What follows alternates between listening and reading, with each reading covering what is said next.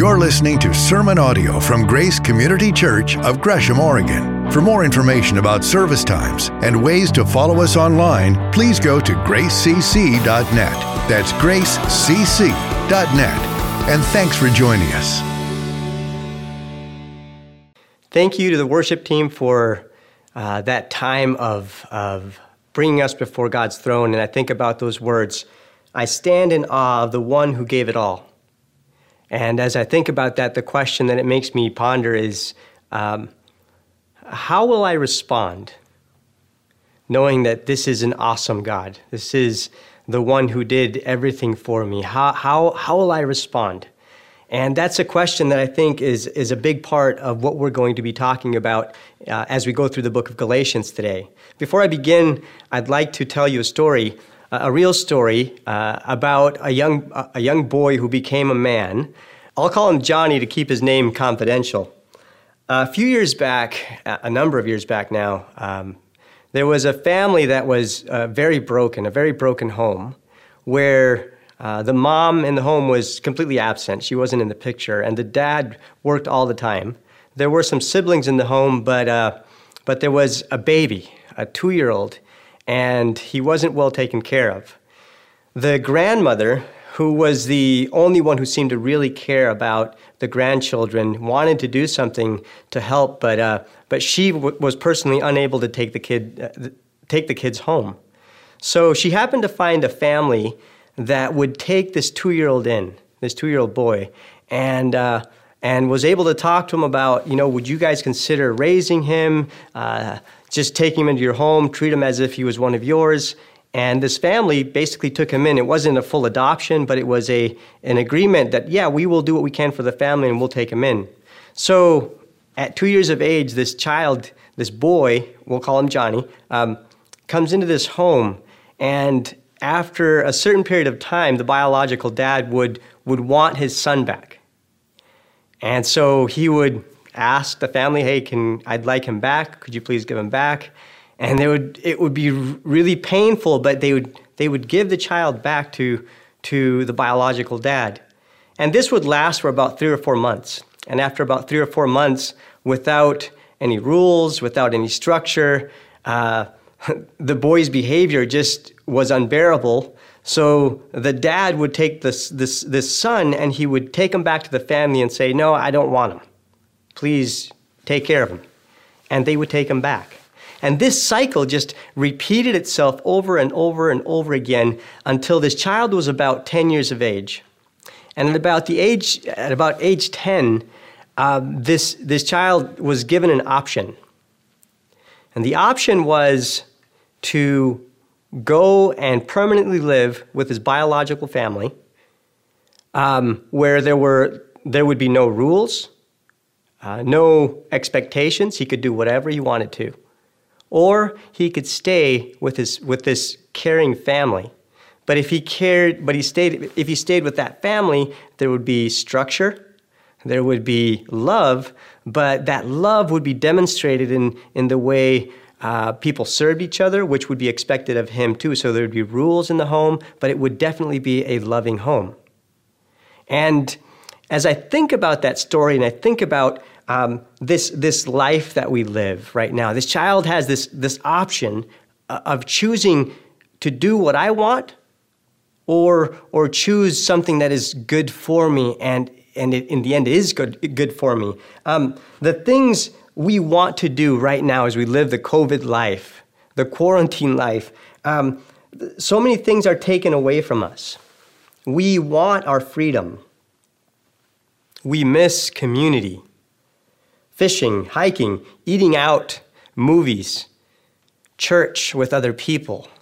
These are some of the things that, as I think about, I miss, and I know we miss. And as I think about this, if you could snap your fingers and this quarantine life were over, what would you do? What would be the first thing that you would go and do? And I think perhaps one of the things that I would do, I love our monthly potlucks at the Comunidad service, the 2:00 service, the convivios, just to be able to sit down with like 150 to 200 people and just eat and enjoy this time together, getting to know people, talking to people. I love that. That would probably be one of the things that I would love to do, or being able to go with my family and visit other people, just things like that. These are things that we can do because there's freedom. In Galatians chapter 5, Paul is concerned for the freedom of the Galatians. Something is coming, and it's already taking root in the church. It's about to take away their freedom, and he sees it. He's already lived this experience in another church. He sees it, and he warns them. He speaks to them of this teaching that the Judaizers are bringing, and it's a teaching of bondage. It's a teaching that basically says, if you want to be truly accepted into the family of God, then, you have to keep the Mosaic code. You have to eat kosher food. You have to keep these festivities. And if you do all these things, then you're truly accepted into God's family. Otherwise, you're really not quite there yet. And so the Galatians are wondering, well, okay, is this really what we're supposed to do? And a lot of them are being dragged away. In fact, in Galatians chapter 2, verses 4 through 5, Paul, out of his personal experience in a different church, he says this matter arose because some false believers had infiltrated our ranks to spy on the freedom we have in Christ Jesus and to make us slaves. We did not give in to them for a moment so that the truth of the gospel might be preserved for you. The truth of the gospel is about real freedom. And these people had come into the church and they were bringing this virus, this poison. It was so subtle that even Peter and Barnabas were being dragged away by this mentality of superiority, of trying to achieve acceptance by your works. And it was bringing division in the church. It was bringing bondage. So when we look at last week Jay spoke to us about what it means to be a child of bondage or a child of faith in Christ. And he presented the section before this passage, and the question he asked us was, whose child are you? And so as we dive into Galatians chapter 5, I'd like us to just stay with that thought. Whose child are you? In Galatians chapter 5, verses 1 through 15, it says this: It is for freedom that Christ has set us free. Stand firm then, and do not let yourselves be burdened again by a yoke of slavery. Mark my words, I, Paul, tell you that if you let yourselves be circumcised, Christ will be of no value to you at all. Again, I declare to every man who lets himself be circumcised that he is obligated to obey the whole law. You who are trying to be justified by the law have been alienated from Christ. You have fallen away from grace. For through the Spirit, we eagerly await by faith the righteousness for which we hope. For in Christ Jesus, neither circumcision nor uncircumcision has any value. The only thing that counts is faith, expressing itself through love. You were running a good race. Who cut in on you to keep you from obeying the truth? That kind of persuasion does not come from the one who calls you. A little yeast works through the whole batch of dough. I am confident in the Lord that you will take no other view. The one who is throwing you into confusion, whoever that may be, will have to pay the penalty. Brothers and sisters, if I am still preaching circumcision, why am I still being persecuted? In that case, the offense of the cross has been abolished. As for those agitators, I wish they would go the whole way and emasculate themselves. Verse 13, you, my brothers and sisters, were called to be free. But do not use your freedom to indulge the flesh. Rather, serve one another humbly in love, for the entire law is fulfilled in keeping this one command: love your neighbor as yourself. If you bite and devour each other, watch out, or you will be destroyed by each other. Let's pray. Father, as I think about this passage and I think about my life, I think about our lives, I'm very grateful for your call and the purpose that you have for our lives. A purpose that saves us from bondage and a purpose that saves us to something absolutely great. Lord, I just ask that you would speak to us. Help us hear your voice, that this wouldn't be just an exercise in information and just knowing more. We want to know you, and we want to be transformed by you, to grow in this relationship with you and let that overflow into our lives and the lives of others. Lord, I ask this in Jesus' name. Amen. Think of that phrase. It is for freedom that Christ has set us free. It's an amazing opening statement.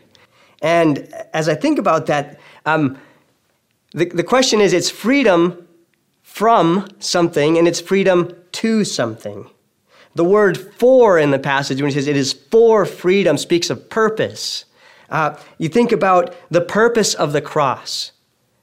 What Jesus did, the reason why Jesus made a ransom payment for a slave was so we could live in freedom. And the question is, what is freedom? And as you look at this story or Johnny's story, it's very similar in that story. The first one is, there are two definitions of freedom. The first one is, I get to do whatever I want. I get to indulge in the things I desire. It thinks as long as it doesn't hurt anybody, I can do this. It doesn't matter. It's the kind of mentality that rationalizes. I really want to do this, so I'll find some reason, some way, to convince myself that this is okay. It pursues my personal happiness. It's me-centered. It's I get to do whatever I want. That's the world's definition of freedom. The biblical definition of freedom is different. It says, I get to do what God wants. It recognizes that God designed me. He has a purpose in his design. He knows and wants what's best for me. And it's also the mentality that says, I willfully choose to align my desires, not just my actions. Sometimes we're willing to align our actions and do what God wants, but our heart's not really in it. And this type of freedom says, I want to choose to align my desires with God's desires, my ambitions, my actions, and follow God's truth. It says, it's the mentality of saying that living in obedience to God is a privilege. It's a privilege. Jesus put it this way. He said, and you will know the truth, and the truth will set you free. So here Paul is writing to the Galatians, and he is concerned for their freedom. In his concern for the choice the Galatians are making, Paul says this, do not let yourselves be burdened again by a yoke of slavery. When I was a kid growing up in Paraguay, one of the things I got to see often was a yoke and an ox cart, or a yoke of oxen. So you'd have a couple of giant animals, these oxen, and there would be a giant beam, almost pretty much a beam going across their shoulders or across their necks. And they would be tied together, and there would be a piece of wood between them that would be hooked to the ox cart. And a lot of times these wheels on these ox carts would be about 6 to 7 feet tall on each side. The amount of weight that they could carry was impressive, but they were subject to that yoke. And when I think about what Paul is saying, he's saying, don't let yourselves be burdened. Don't put on this yoke. Do not let yourselves be burdened again by a yoke of slavery. This yoke isn't something that is a good thing.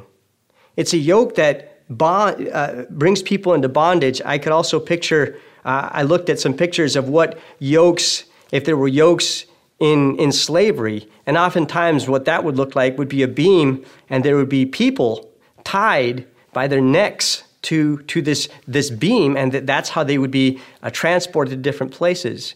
And what he's saying to the Galatians, that's the picture. Don't put on this yoke of of bondage, of brokenness. So the question is, what were they slaves to? And if you keep in mind, he's speaking to the Jewish and Gentile followers of Jesus. These are people in Galatia who made a decision to follow Christ. And now these people were coming and feeding this lie that in order to be right with God, you had to be accepted in the family, you had to keep the Mosaic Code. He's also speaking not just to people who he's saying you have to keep this law, these rules, but he's also saying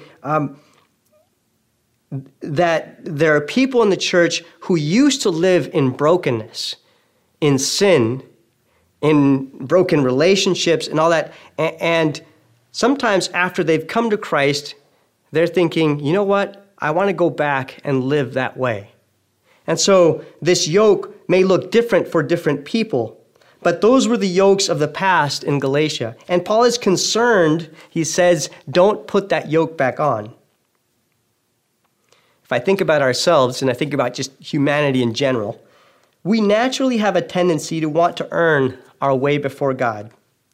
And when religion comes knocking on your door, it's interesting the times I've answered people who will come and present their beliefs at our door, and I'll have a conversation with them. Usually it goes like this. You know, do you believe in God? Yes, I do. And we talk about it a little bit, and they talk about the world's brokenness. And then they'll say something like, you know, God has all these rules that we need to follow to be right with him. And we know what those rules are. We would like to share those rules with you. And those rules generally have to do with be part of our church, our beliefs. If you follow these rules that we have, you'll be right with God. What's interesting is I've asked many of those people, you know, okay, so what are the list of rules? And then I'll ask, so are you right with God? If you were to die today, would you spend eternity with God? And over 90%, actually most, I don't know if I've heard one who has said yes. Usually they say, well, I hope so. It reminds me of a time I was in Bolivia, and I happened to go downtown, and I was standing in front of this shop, and this teenager was there, and he saw this missionary drive by. And as he saw the missionary drive by, he looked at the missionary and the truck, and he said, oh, there goes a good man. He didn't know I was friends with the guy who drove by, but he said, there goes a good man. And I thought that was interesting. And I said, why do you think he's good? And he said, well, he's been here a long time, and that guy is really, really good. He's just a really good guy. And I said, so you think he's going to go to heaven? Yep. Yeah, I do. And so I asked him, do you think you're going to go to heaven? And he said, well, I hope so. And so I asked, well, how do you know? And he said, well, I try to keep God's commandments. I try to do what God wants. And so I asked him, well, what are some of God's commandments? And he mentioned out of the 10 commandments, I think he was able to mention maybe 3 or 4. And I asked him, do you keep all of those, the ones that he knew? And he said, well, I try. I don't, you know. And it was really sad in the moment because I was asking him, are you going to spend eternity with God? And he basically answered, well, I hope so. And when I think of this verse in 1 John 5:13, John speaks to that church, and he says, I write to you who believe in the name of the Son of God, that you might know that you have eternal life. I'm writing to you who believe in Jesus, that you might know you have it. Eternal life is yours. You can know here and now if you're going to spend eternity with God, if you can have eternal life now. And this young man was banking eternity on I hope so. And I just think about this. Where are we in our relationship with God? What are we banking on? How are we living our lives before God? And here Paul is writing the Galatians, and in verse 2 he says, mark my words, I, Paul, tell you that if you let yourselves be circumcised, Christ will be of no value to you at all. Again, I declare to every man who lets himself be circumcised that he is obligated to obey the whole law. Basically, in other words, he's saying if you try to pay for it, it's no longer a gift. And by the way, you can't afford this gift. Imagine that, just to get perspective. What Jesus did for us when he came to this earth over 2,000 years ago, left heaven, came to this earth, lived his life, went to the cross, died, and his death was a ransom payment for our lives, to buy us from slavery to sin and brokenness. And he does it as a gift. A gift is something you give freely. It's unconditional. You don't, when someone offers you a gift, they are offering you a present. You don't take out your wallet and you're like, here, can I pay you for that? That would be an insult, because the point of a gift is it's free. And God is offering this gift, and he paid the price. He put on this gift was the life of his son. So are we really, Galatians, are you really going to turn around and think that a small surgery or your works are going to be sufficient to pay for this gift? It's an insult to God to try to be justified by your works. So if you're trying to pay for this gift, it's no longer a gift. And Paul is saying, keep in mind, if you're going to go that route, you have to keep the entire thing, not just part of the law. You have to keep the whole thing. And the problem with that is nobody does. So the Galatians at first, when Paul first came to preach to them, when Paul first came to teach them about it, they understood this. But somewhere down the line, these people were telling them that now the mature thing is to try to earn your right standing before God. And Paul is afraid for them. He says, you who are trying to be justified by the law have been alienated from Christ. You have fallen away from grace. To the true believer, Paul isn't saying you are losing your eternal salvation. When he says that line, you have fallen away from grace, to those, and he's speaking to believers, to people who have a relationship with Christ. He's not saying you're losing, by taking this route, you're losing your salvation. What he's saying is that you're living in that way. You're living in a way that enslaves you rather than living in a way that is freedom. You who are sons of God are living as if you were not. So you're not living by grace. Keep in mind that even Peter and Barnabas in that other church, when they heard the Judaizers come, and they were dragged away by this legalistic mentality. They weren't losing their salvation, but the grace of God was being torn apart by their behavior. In fact, Paul sees them doing this. They come to this church and they come in, and everybody's like, oh, it's the Apostle Peter. Wow, and pretty soon the Judaizers come by Peter, and they're from Jerusalem, and so Peter kind of hangs out with them a little bit, and they're like, Peter, I understand, we're here in the Antioch church or wherever church they're in, and that these people are trying to follow God, but they haven't been circumcised yet, and they're eating pork, and they're eating all these other things that they're not supposed to eat because children of God don't do that. And Peter follows them. He's like, yeah, you're right. And Paul faces Peter and says, you hypocrite. Peter, how is this possible? And he faces him because Peter wasn't acting in line with the gospel. He was acting in line with bondage.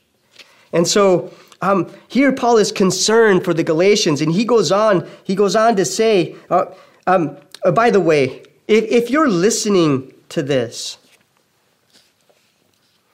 and you're attempting to justify yourself before God, maybe by your actions, maybe by the church you attend, or the things you're doing, you think this is your way to earn your acceptance before God, keep in mind what Paul says. He says, you are alienating yourself from Christ. You're rejecting the work of the cross. You're separating yourself from the Savior. And there's only one, it's Jesus. And by choosing to bring your gifts as payment, you're rejecting God's gift. Interestingly, here when we go on in the passage, Paul tells the Galatians, he says, you were running a good race. Who cut in on you to keep you from obeying the truth? That picture of an athlete who, when I was in high school, I ran long distance, so I ran the middle like 800 meters and then a mile and 2 mile. But as I think about this and I tried to picture it, imagine in the middle of an Olympic race or whatever. These guys take off, gun goes off, they take off, and the guy goes around 1 lap and he has 4 laps that he's supposed to run. After the 1 lap, he gets a cell phone call and he pulls out his cell phone on the middle of the track and answers it and says, hey, John, how are you doing? Or maybe it's Bob. I don't want to have two of the same names. But he answers the phone and that would be ridiculous. Or what if he's running first lap around the track and the second lap he chooses to go and run through the stands? High-fiving people or whatever. It's absurd. And Paul is telling them, you started out well. You started running this race the right way. And it's ironic because they think that by obeying these rules or following this different path, that this is the actual way, the best way to obey God, when in fact Paul tells them, in reality, it's keeping you from obeying the truth. In chapter 3, he had told them, you started by the transforming power of the Spirit, and now you're going to become perfect by works? That's not the way it works. That's not how it goes. If you start by being transformed by the power of the Holy Spirit in your life, where you come to Christ and you come and you say, I surrender, I need you to come into my life and be my Savior, God does the work. God starts the work, and he's the one who helps us finish the work. We trust on him the entire way. So think about this. God is he's calling us. He's calling you, and the moment you come to Christ, the moment you come and you say, I need a Savior, you come to him by faith. And it's not just a faith that happens a moment in time and it's over. It's a faith that we live in every day. We continue to live in this faith. And then Paul goes on and he talks about, you could sense Paul's feeling towards these people that are teaching lies. And you see Paul's rejection of these enslaving voices. A little yeast works throughout the whole batch of dough, he says. Basically, he's saying, guys, keep in mind, bad teaching affects everything. If you're going to live your life and live your life on conditions like the ones that these Judaizers are putting in, it's basically living your life before God in bondage. It's not freeing. It doesn't actually empower you to follow Christ, to obey God. Basically, all it does is it says you're not making it, you're not cutting it. So Paul goes on and he says this, I am confident in the Lord that you will take no other view. The one who is throwing you into confusion, whoever that may be, will have to pay the penalty. Brothers and sisters, if I am still preaching circumcision, why am I still being persecuted? In that case, the offense of the cross has been abolished. But this thought, I am confident in the Lord that you will take no other view. I love how Paul he's defending the truth. He's telling them, how important this is to not be caught up in bondage. But you've got these other people that are teaching something different. And Paul's confidence isn't found in his argument. His confidence is found in Christ, is found in the Lord. He's going to tell them the truth. He's going to trust that God's going to do the work of convincing them. And I think about my own life. I think about when we interact with people and we want to share our faith and we want to tell them. A lot of times we want to do the convincing. We get passionate. We want to tell them. And we have to realize that God's the one at work. He's the one who completes this work, and he's the one who convinces people where they need to be convinced. In the end of this passage, Paul says this, "You, my brothers and sisters, were called to be free. But do not use your freedom to indulge the flesh. Rather, serve one another humbly in love. For the entire law is fulfilled in keeping this one command, love your neighbor as yourself." You were called to be free. You were called to be free. Think about that for a minute. Think about your week, perhaps the moments of struggle you might have had at home, maybe in your words or your thoughts or your actions. And Paul says you were called to be free. You don't have to live your life in bondage to sin. You don't have to live in brokenness. You don't have to try to earn your place before God to be in his family. If you've come through faith in Jesus Christ, you were designed with a purpose, and you get to be what a son is in this family. I think of this young boy's choice, of Johnny's choice. He's faced with, I get to go and live with my biological dad and do what I want, or I get to live with this family that I've been with. The sad story for Johnny was that every so often he got a taste of freedom, of what he thought was freedom, and when he started experiencing it, he became so unbearable that he was taken back to the other family. In his case, at age 10, with the immaturity level, he made a choice, and that was over 20 years ago. And the choice was to go and live with his biological family. So in his lifetime, this kid has been in all kinds of brokenness. And the last time he called the family that had taken him in was from prison. And generally, when he's going through a hard time, he will call that family because he remembers what love felt like, what true freedom was like. But he chose to live in bondage. I would like to encourage you to think about the family we get to be a part of. And what God calls us to do in this passage, he basically says, Paul says, the family that we get to live in, the freedom that we have allows us to serve each other in love. In the past couple of weeks, I've had conversations with one of the teachers from East Gresham Elementary. And as we've been serving food at the food bank here at the church, and I was packing some onions with her, and she said this. She said, I would like, could you pass on a message to the people who are involved? And basically, that's you, Grace Community Church. It's the people who make this possible.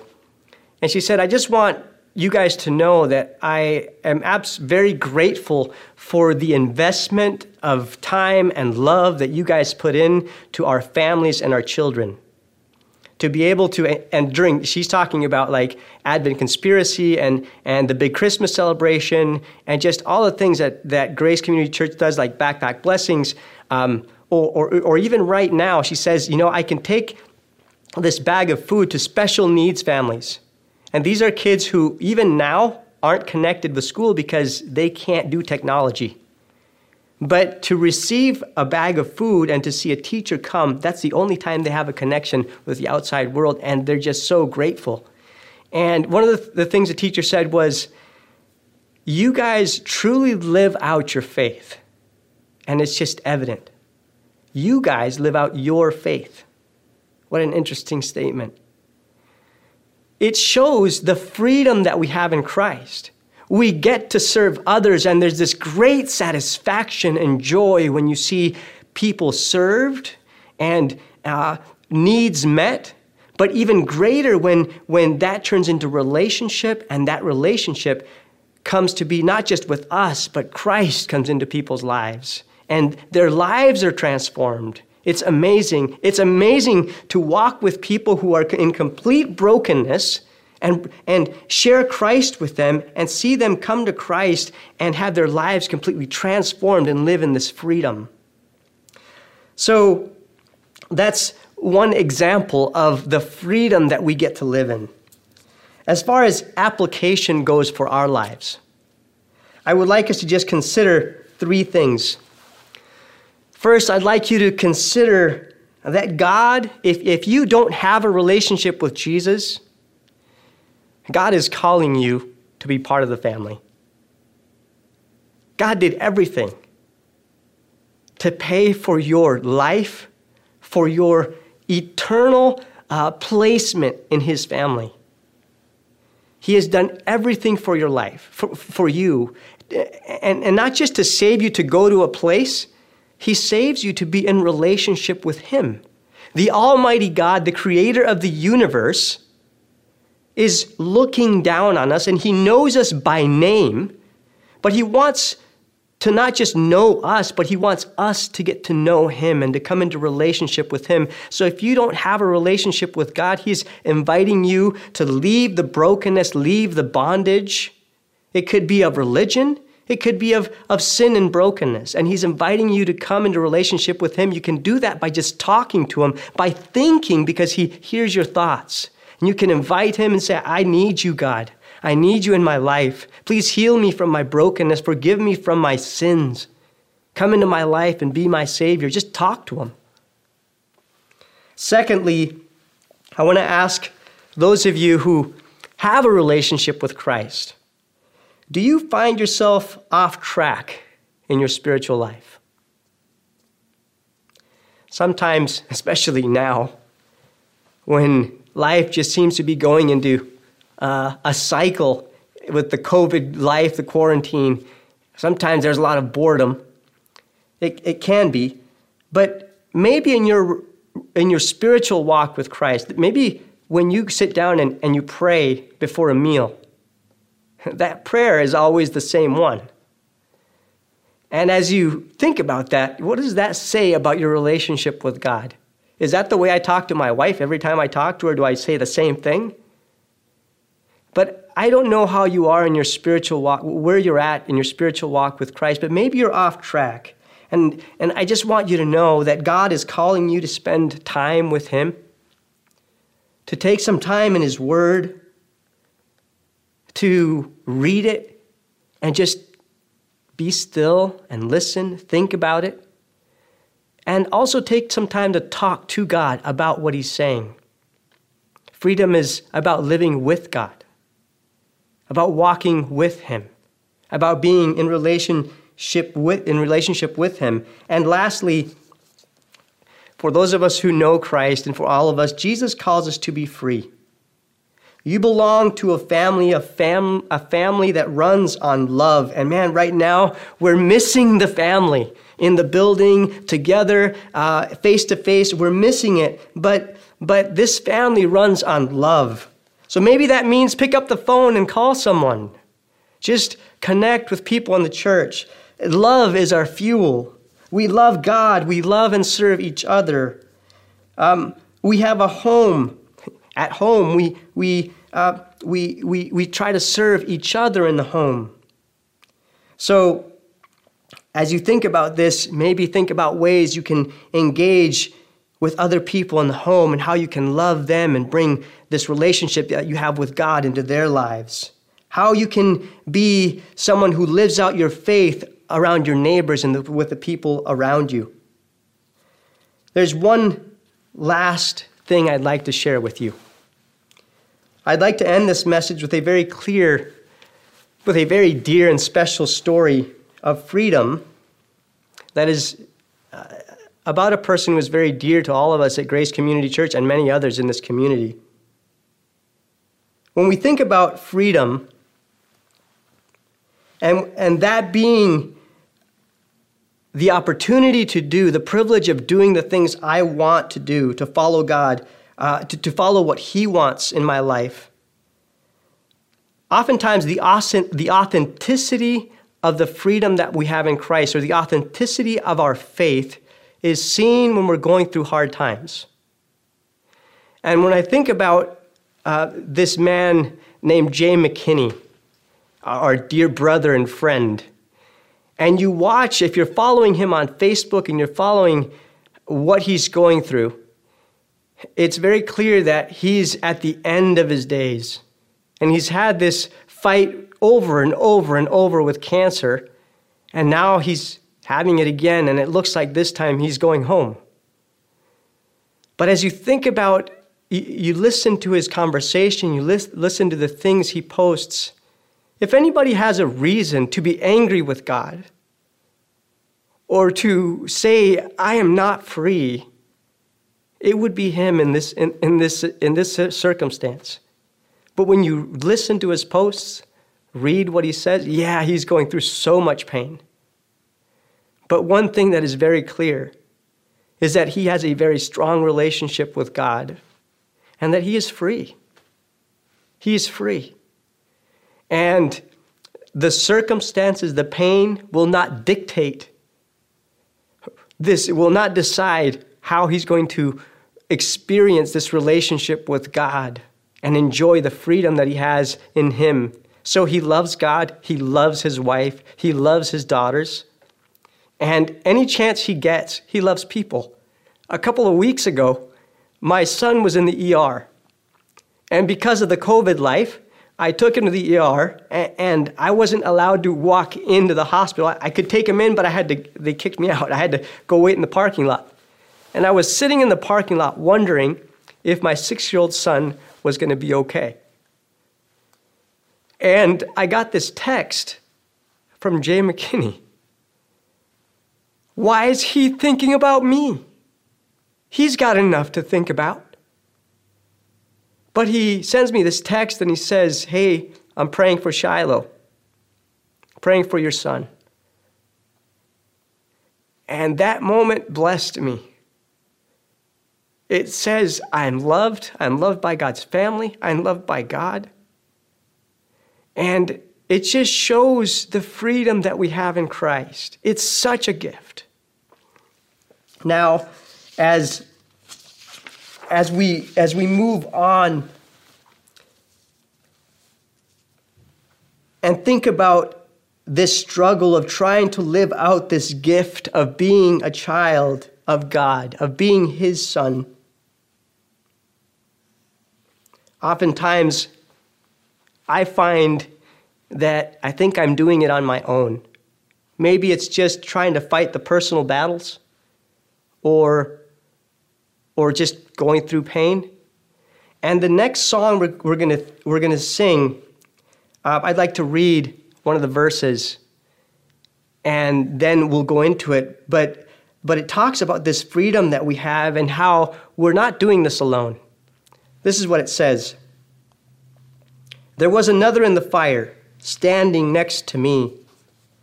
There was another in the waters, holding back the seas.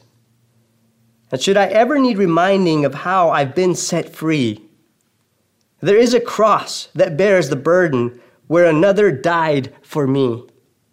There is another in the fire. Here's the song, Another in the Fire. So now we come to this time that is so meaningful to the church. It's so meaningful to us who have a relationship with Christ. So I'm going to ask you guys to go ahead and get your bread and get the cup ready, because we're going to take a time to celebrate communion.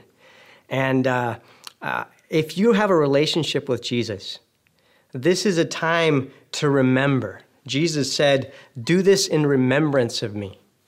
So when we take the bread and we break it and we eat it, we're basically chewing it, we're remembering the body of Jesus that was broken for us on that cross. And when we take the cup, we're remembering the blood that was spilled so that we would be declared righteous, that we would be cleansed from our sins. So in Luke chapter 22, Jesus said this, and he took bread, gave thanks, and broke it, and gave it to them, saying, "This is my body given for you. Do this in remembrance of me." In the same way, after the supper, he took the cup, saying, "This cup is the new covenant in my blood, which is poured out for you." I love the times that I get to just take communion, because when I do that, it brings me perspective. It reminds me of the price that God paid for me to have a relationship with him. And so as we do that now over there in your home, you're not going to see me actually eat the bread or take the cup. I'll be doing it with my family as you do it with yours. But I will pray and will give thanks for this. And what I would like to invite you to do as we go into this next song, that you would take a time in your home with your family and kids, just take a time to break the bread and the cup and eat it and answer questions. Maybe if the kids are asking, why are we doing this? Just remind them, we want to remember what Jesus did for us. This is an opportunity for relationship with Christ. Because every time we eat it, every time we drink of that cup, we are proclaiming what Jesus did for us until he comes back. Let's give thanks. Dear Father, thank you so much for sending your Son to our world to become one of us, to live a life.